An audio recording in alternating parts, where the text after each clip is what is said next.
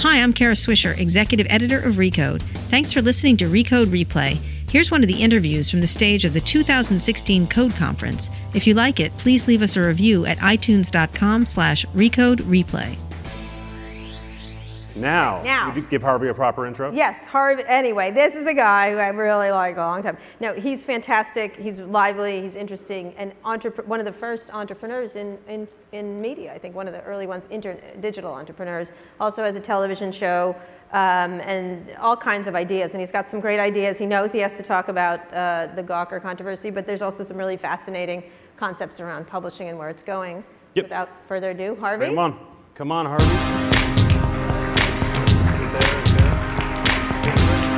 How are you? Hi, how you doing? Here, sit right Am over I there? Right there. Okay. Good. Okay. Do you ever not wear that outfit? It's interesting. It's like on the TV shows. It's, you know, It's your thing? my basic thing. All right. Shiny shoes. I So like those are nice. So you were telling us backstage you got your start with someone we know really well. Jim Bankoff, where is he? Where? Is he here? He's cutting deals in the background. He's cutting. He was head of AOL, and when this whole thing started, Jim partnered with Telepictures, which basically formed this alliance where they wanted to do kind of a red carpet, extended red carpet website. And that was the initial idea behind what became TMZ. Right. And Which it is not. Which it is not, and I was Right, not yeah. particularly Yeah. interested in it. Yeah. So I said no to it. They had just canceled my television show. I had a show called Celebrity Justice. Jim wasn't involved in that, but Telepictures was. And they said, well, you want to get involved in this thing. And so I thought about it, and I actually went to Mexico 3 months after they made the offer. And I said, you know, if you have a news organization online where you don't have a time period, because that's the problem I had on my television show with Right. Celebrity Justice, is that we didn't have great time periods. And we would get a story, and we broke a lot of stories in the show, but we ended up calling CNN, calling Fox, calling MSNBC, and saying, can we break it on your show, because it's not going to wait until 12:30 at night. And so we would break our stories on other stations, and by the time it aired on ours, the story we broke was old news. And I couldn't make that a business. And so I thought, you know, I was kind of in this margarita haze. And it was really simple. And it was kind of, you know, if you have a website and you create a news operation around it, and you don't have a time period and you don't have a publishing cycle, if you get it right, you get it up without having to wait, and you can win. And it was really that simple. And I met with Jim Bankoff and I met with Jim Paratori, and I said, if we can kind of make that the center, I'm in. And they loved it. So they said, let's do it. So Jim Bankoff. Jim Bankoff. All He's right, good to know. So Boy, whoever knows Jim Besides Bankoff. Jim Bankoff, what is the thing that has allowed you to succeed? What is the thing that you're doing better than other people, or at least that you did before other people? I mean, look, to me, the heart of this is we have a news operation. And around that, we've built 3 television shows, we've built a bus store, we've built a lot of stuff, but the core of it is the news operation.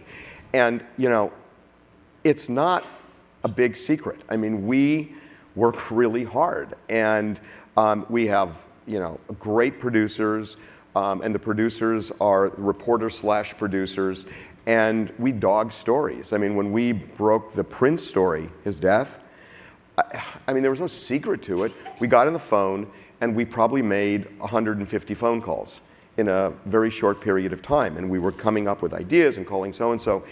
And preceding that, you said you were the ones that broke the story about his plane landing in That's Illinois. right, and it was the same thing. We didn't know anybody in Moline, Illinois. And so it's how do you get on the ground in Moline, Illinois and figure out what's going on when you get a tip that his plane made an emergency landing at 1 in the morning. It was making dozens and dozens of phone calls. It's not really a secret. And it's also not a secret that you pay for information. You will pay tipsters varying degrees of money for tips. See, that is an overblown story that I think the New York Times wrote years ago. No, I mean, for example, Prince. We got a tip, and we made a bunch of phone calls. But you do pay in cases, right? And you're okay with that. I mean, I cannot remember the last time we paid for a tip. I'm not against it, by the way, because if somebody calls up and says, and this is like a hypothetical case. I'm living in some state, and there's this amazing lawsuit involving an athlete, and I'll tell you what courthouse it's in, but I want $100. In principle, I have absolutely no problem with that. It's not the way it works. There's a well-reported New Yorker story says you paid for, among other things, the Ray Rice tape. It doesn't seem like that's controversial to you. And again, like outside of the U.S. it's not. Outside of the U.S., it's not controversial to pay for access to information. You should know that everybody in the United States pays for video and photos. How do they do that? Well, they do it in several ways. They do it outright. I mean, we have agencies like Splash and ACM, all sorts of AKM, all sorts of agencies. They sell to Entertainment Tonight. They sell to ABC News. They sell to NBC News. They all buy this stuff. If you saw, I mean, I don't know. Remember Britney Spears with the umbrella where she hit the car? That was an agency. Everybody had to pay for that. So they've been paying for decades before we did it. The dishonesty is acting like they don't. And my feeling about this is that why shouldn't we pay for photos and video? If somebody shoots a video and we say to them, or NBC News says, hey, we would love that video, why do we have a right to say you should give that to us for free because we're a news operation? We're in it for profit. NBC News is a profit-making operation. ABC News is profit-making. CNN is profit-making. LA Times is profit-making. So, well, not so many profits, but go ahead. Well, I will tell you that the LA Times went to one of my employees, his father-in-law, took a picture of an apartment fire, and they went to him and said, we'll give you $100 for the picture. And he said, I want an LA Times t-shirt with it. And they said, deal. And there is nothing wrong with that. It's like if we're making money off of our business, why shouldn't somebody come and say, we want a cut of what we're giving you? I have absolutely no problem buying photos, buying videos, because objectively, it is what it is. The problem is when you start paying for interviews. And that's a problem, because if you say to somebody, I like your story, and they say, I want $1,000, and you say, well, it's worth $500, and they demand $1,000, they're going to feel like they need to goose the story in order to justify the money. And that's where you're sitting there listening to somebody's account, and if money is involved, then you got to wonder, how real is the story? It's the interview that's the problem, and not buying photos or video. I will absolutely buy photos, absolutely buy video, absolutely. And by the way, everybody does that. All right, so I mean, it's funny. I will say this. It was funny because we broke Nancy Reagan died, as you know, and I was at the gym. I shouldn't tell this story, but I would. Go ahead. I was at the gym on Sunday, and Patty Davis, Nancy's daughter, came up and said, how did you get this before I found out? And we were kind of laughing, and well, no. I mean, because look, we got a tip. And it happens to be just somebody I know. And we got a tip, and we just started making calls.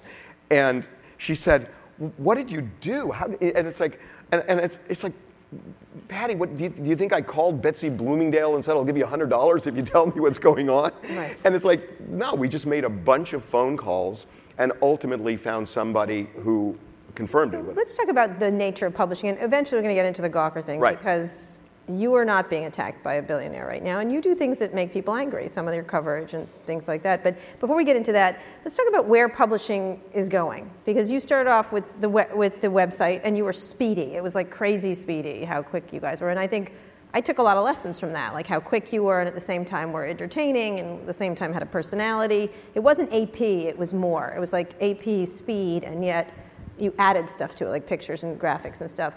And then you moved into a TV show, and then, as you said, bus tours. I'd love to know how big we do conferences, you do bus tours, although maybe we should do a bus tour now.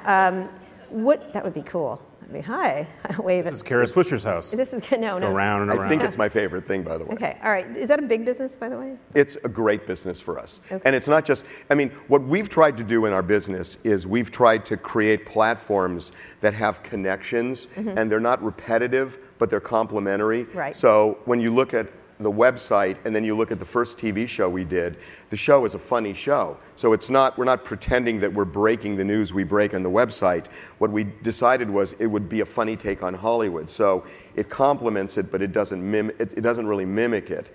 And the same with the bus tour. The reason that it's been so good for us, aside from it's just we spent a lot of time on it. We wanted to make it a show, and we spent a year putting it together. But in addition to it just being a good business for us, it provides content because the guides all have cameras, and it's unbelievable how.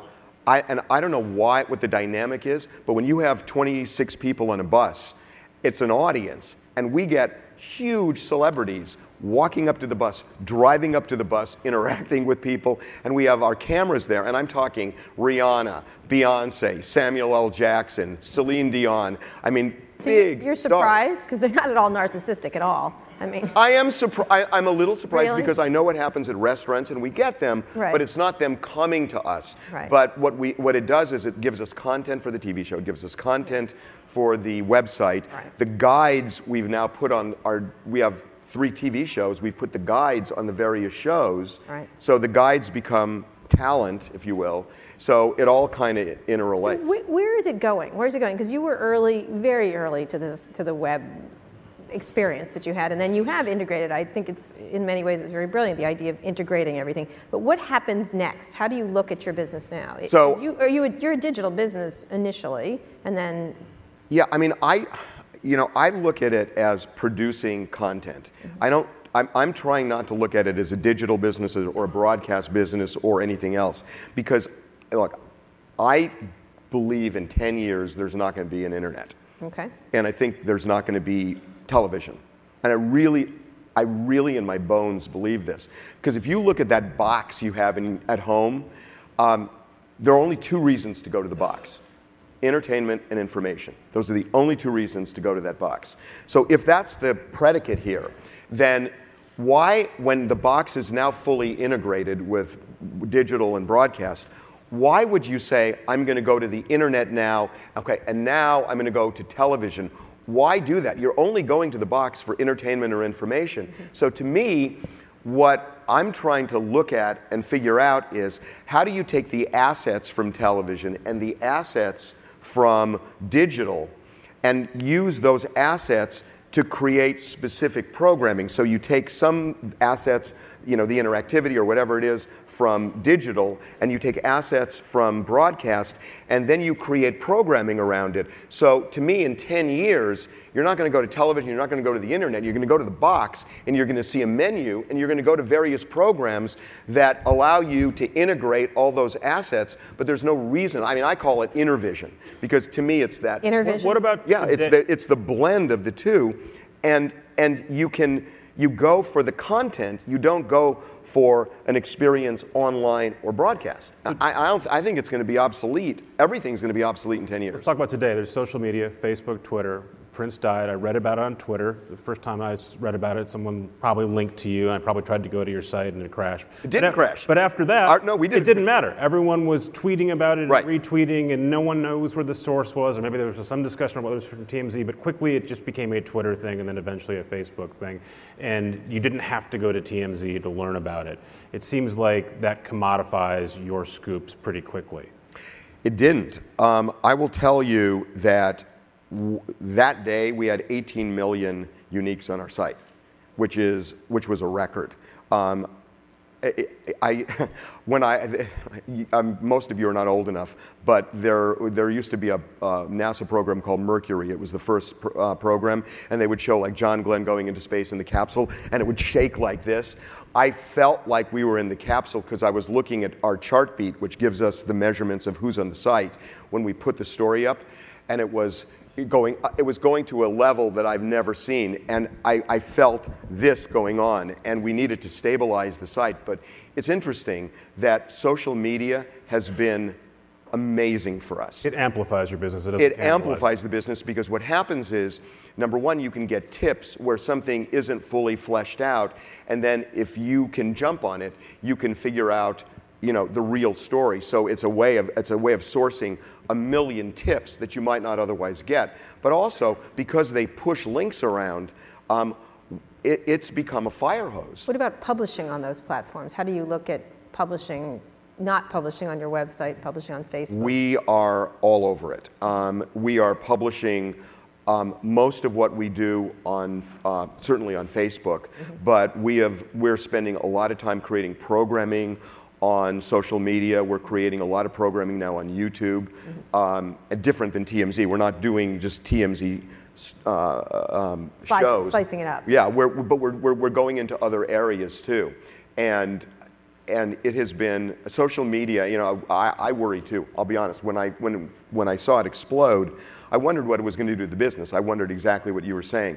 That just hasn't happened. It's been nothing but good for us, and it's allowed us to have different platforms to kind of push things back and forth in a way that we weren't able to do before. So it's been nothing but great. So let's talk about Peter Thiel. About what? Peter Thiel. Okay. Gawker. Want to pick a As side? we said, you don't have a billionaire suing you quite yet. Right. What did you think when you saw that? What is your... I have to say, maybe I'm missing something. I don't understand the story behind this, that somebody is funding somebody else's lawsuit. Okay. I mean, what's the story? That happens all the time. There are legal defense funds that fund people's legal defenses. We've seen people raise money, on PayPal. We've seen, a mother helping a son. I mean, this happens all the time.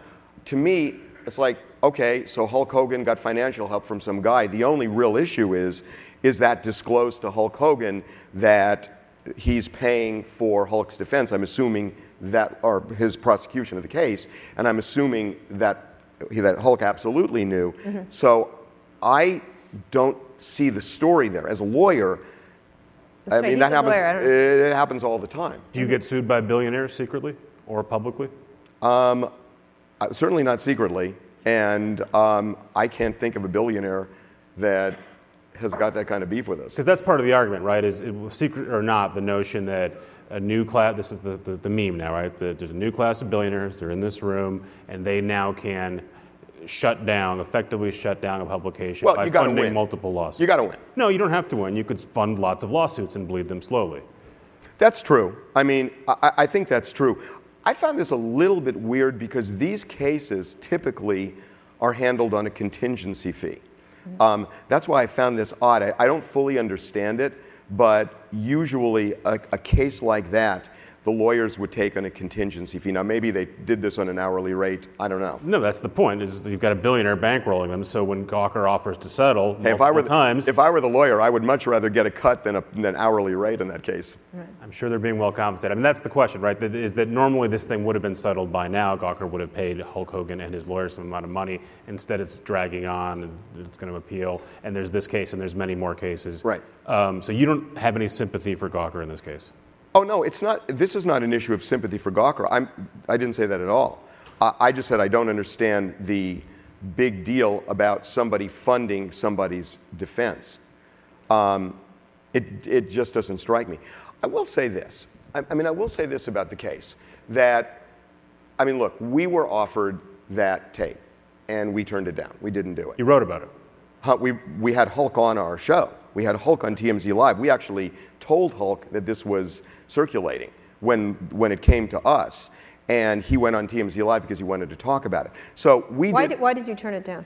It wasn't right for us. What wasn't right? It felt invasive to us. There were all sorts of issues, and I'm not going to get into our business decisions, but we said no. That said, there is a certain amount of chest pounding that I've seen in some traditional media that I find really hypocritical. Again, we didn't publish it. I'm not making a big deal about what other people do. They do what they do, and we do what we do.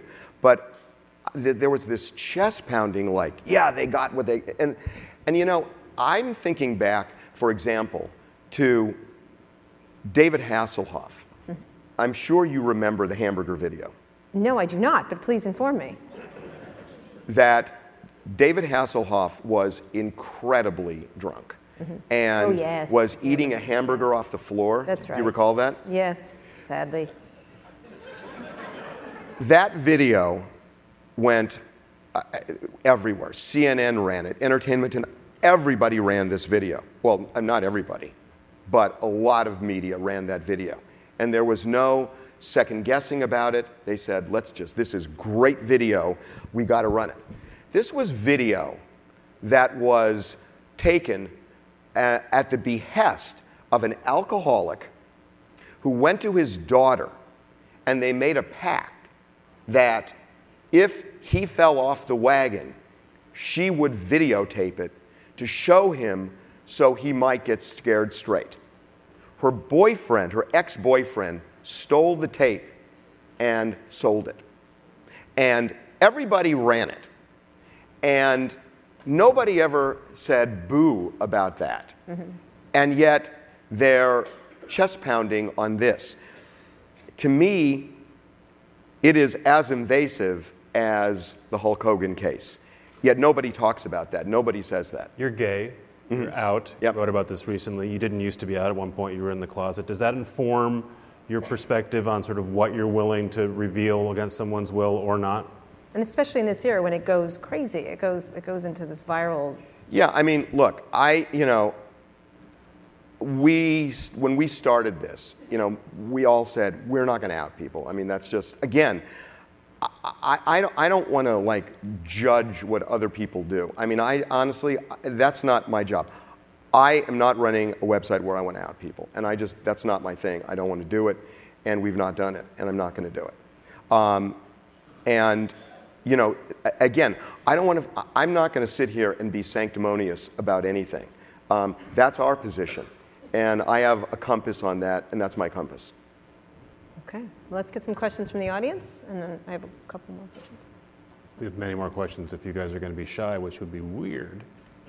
Questions? Oh, here's one. I'm short. You could probably all beat me up, so fear not. This is not the question Kara and Peter are expecting. Owen Thomas from the San Francisco Chronicle. I'm wondering, what is TMZ actually running on these days in terms of its technology? Years ago, you used AOL's Blogsmith platform. Have you taken that all in-house? Oh, my God. That's really nerdy. And do you use Bitcoin? And do you use Bitcoin? Do you use Bitcoin? We're on CMS. We do outsource. But that's always changing. I mean, one of the things that I'm not a real tech guy. I will be the first to admit, but we are constant, and we have a great tech team. And one of the things I've noticed is that just how much you change, and by the way, in broadcast as well, that we've changed our technology 3 times since firing up. Just because part of it is outgrowing things, part of it is you find problems as you grow, and then part of it is you just find better technology. But it's funny because when we broke the Prince story, and I saw this thing happen, we created this quick fix, and it was just by dumb luck that the night before, the tech team, obviously not knowing what was going to happen, they came up with an idea, because we talked about what might happen if we have this incredible spike in traffic. We had no idea it was going to happen the next day. And they came up with a template, and we said, we just got to try it, and it worked. So, this is always a work in progress. And, things work, and some things don't work. And we are outsourcing. I feel like the best thing to do is to be kind of the master of your own destiny, and when you can do as much in-house as you can, you do it. It's just always been better, but we still outsource some. And on the television show, it's all in-house. Everything's in-house. Jay, please don't ask a CMS question. So I would follow up about Medium and using that as a platform. No. I'm curious, there's a mini panic right now, I feel like, in digital media where BuzzFeed's revenue number came in a little lighter than perhaps expected. They slashed their expectations, and then Mashable as a company is pivoting. You've been in digital media, and I don't think people necessarily put you in that category. But from a business perspective, where do you generate revenue? Where do you see growth coming from? How do you do it? Because you have these different pieces. Is the tour bus where you're actually making money and you do this website which promotes it? And or is it you just we make this website, gets lots of traffic, then we go and take cash in on TV? Where is revenue for you in your business? Tips from people in the tour bus. Okay, well, that's pretty much it. Smart. That's very smart. No, I mean, look, it's, we're a profit-making operation, and everything we do is designed to have a profit. I mean, the television shows we sold TMZ Sports, we sold TMZ Live, we sold TMZ. So we have 3 shows going. We have a game show that we sold, and those are part of the puzzle. Is that where the majority of the money comes No, from? I mean, look, the website does well for us, but one of the things I have noticed is that, well, look, I get involved in ad sales, and I go to some of the meetings that our ad sales department has because I want to take their temperature and know what people are buying. And so one of the things that I'm really interested in, because we've done well on the website, but I think we've tried new things. For example, one of the things that we've done in the last couple of years, because of the television show, a lot of the people on our staff, we don't hire them to be on TV, but they're on TV and they're known now because the show's been on for 9 years. Mm-hmm. So what we've done is we've gone to some of the people who want to, buy ads or integrations or whatever, and we say to them, look, let's use what you do, and we'll pitch your product in our newsroom, and we'll create a video, a 30-second video, and we'll use it as pre-roll for our videos. And we'll sell it in our voice, because if people are on our site, they probably want our voice. And the people in the room have our voice, and we can create these 30-second pre-rolls with our voice, with our people, with your product. And we've been doing that, and it's been pretty successful because it's a different way of doing it. What I've noticed is they want different. And if you keep going to them and say, banner ads, or takeovers, at a point it becomes white noise, and they're always looking for something new. One of the things that I'm really super interested right now is what they call live ads, where, somebody help me. Osweiler, is that the quarterback? Osweiler? Brock Osweiler, yeah. No. So I know you had that one, Karen. I know, thank you. I got it close? No. Yeah. I have no idea. I was close? You got it.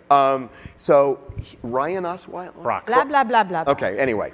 So he was on the eve of signing a $75 million deal. And he and his wife were coming out of a club, and they had gone to this pizza place next door, and they were going to their car, and he was holding the pizza like this. There was a guy that came up and incited his wife and pushed him, and he's a great quarterback because he held the pizza as he got pushed, and he stopped. And for a quick second, you look at this video, and we got this video, and you see him computing all of this, that he wanted to go after this guy, and he knew he had a $75 million contract on the line, and you literally saw him process it. And he stopped, and he got in the car, and he drove away. And it was an awesome video. It was an awesome video. And 2 days later, I was in New York, and I was talking to an ad agency, and we were talking about live ads, and I said, guys, give us Domino's. Give us Domino's that day and let us plug it in. And, we break these stories quickly, and we can't get an RFP and then, worry about creative with you guys because we pass up this opportunity. So to me, the live ads are the next frontier for us, and that's kind of where I want to go. But the short answer is that I think you've got to always find new things, and that's what I've found from these advertisers is if you can find something new and distinguish it from all the other things that are being sold, you do okay. That's a really Quick question for Brian. Brian. Quick question, Brian. Do you feel disrespected still by other news outlets? The morning Nancy Reagan dies, 11:30 Eastern Time, I'm on CNN. Your news alert goes off. I'm sitting at the desk. I want to report it, but we have to wait for the AP or for CNN or for others. We saw that again with Prince as well. Everybody waited for the AP. They didn't want to report it because TMZ said so. So do you still feel disrespected by the rest of the news world, and do you care? I will give you several answers to that. The first answer is this. New York Times did a study a couple of years ago on the most quoted and sourced news outlets in the world. We were number 10. We beat ABC News, we beat NBC News, we beat CBS News. We pretty much beat everybody. Everybody else in the top 10 was like Associated Press, Reuters. They were organizations that covered everything, politics, wars. We were the only niche group in that top 10 that was sourced more than anybody else, more than the network. So we're quoted a lot. People still don't quite trust you. I will say this. if you guys don't quote us, I'm a businessman too. I'm the happiest guy in the world, because if CNN's waiting for AP, good for you, but we were right, and in the meantime, the only way you could get the news was going to TMZ, that you either got it through another source that quoted us, or you got it through social, or you got it right through TMZ. We had 18 million uniques on our site. That's a victory. I wish you would have waited longer. I'm serious. I wish you would have waited a lot longer, because as a businessman, you know, we're journalists, and when we work on our stories, we pride ourselves in getting it right. I don't want you to jump at us, because then people are going to go to CNN and we're going to lose that traffic. I loved it. I loved that. Someone the other day from a prominent company was mad about a story of ours, and they said, "You've become TMZ," and I went, "They're always right." So I mean, that's not an insult right now, but it was really interesting. Yeah, no. I mean, look, it's funny, because traditional media, it's like they got to wake up. I mean, I really think look, the news, if you look at traditional media, it hasn't changed in 50 years. It is mind-numbing. It's an anchor throwing to a reporter saying the same thing the anchor said, and then you go to a tape that has sound and then track, and sound and then track, and sound and then track. The anchor stands there and says something that he should have said in the package, but he wants to be on TV, and then goes back to the anchor who says, "You'll stay on top of that, I'm sure."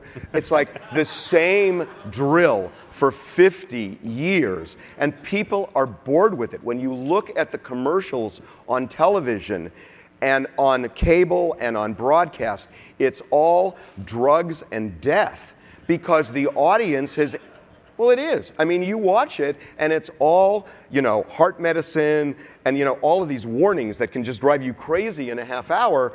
And, you know, and what's happened is those audiences have aged so. The question is, who's coming there that's young? And the answer is, they're not. There is a crisis in the media right now, that if you look at college campuses, they're not getting cable. They don't install cable in dorms. Kids aren't watching TV. It's irrelevant to them. There are new ways of getting information. And the trick to survival is realizing it and saying, you know what, we've got to change. And I think that's the challenge for traditional media right now. So I'm looking at it and saying, we're trying, you know, we're trying and looking at the model and trying to draw in young people and trying to stay relevant. But I think burying your head in the sand, it's going to kill you. And I mean, I think that is the biggest problem with traditional media right now, that they feel like, oh my God, somebody's trying something different, how dare they? Traditional media has got to change or they're going to die. And it's simple numbers. You know how it ends when somebody goes from 40 to 50 to 60 to 70. We know how that ends. You've got to replenish. All right, on that word, Harvey Levin. Thanks for listening to Recode Replay. Remember to leave us a review at itunes.com/RecodeReplay, and be sure to check out our other podcasts. Every Monday, I host Recode Decode, a podcast about tech and media's key players, big ideas, and how they're changing the world we live in. On Thursdays, you can hear Recode Media, where Peter Kafka interviews the smartest and most interesting people in the media world. And on Friday, I host Too Embarrassed to Ask, along with Lauren Good of The Verge. You can find all these shows and more at recode.net or wherever you listen to podcasts.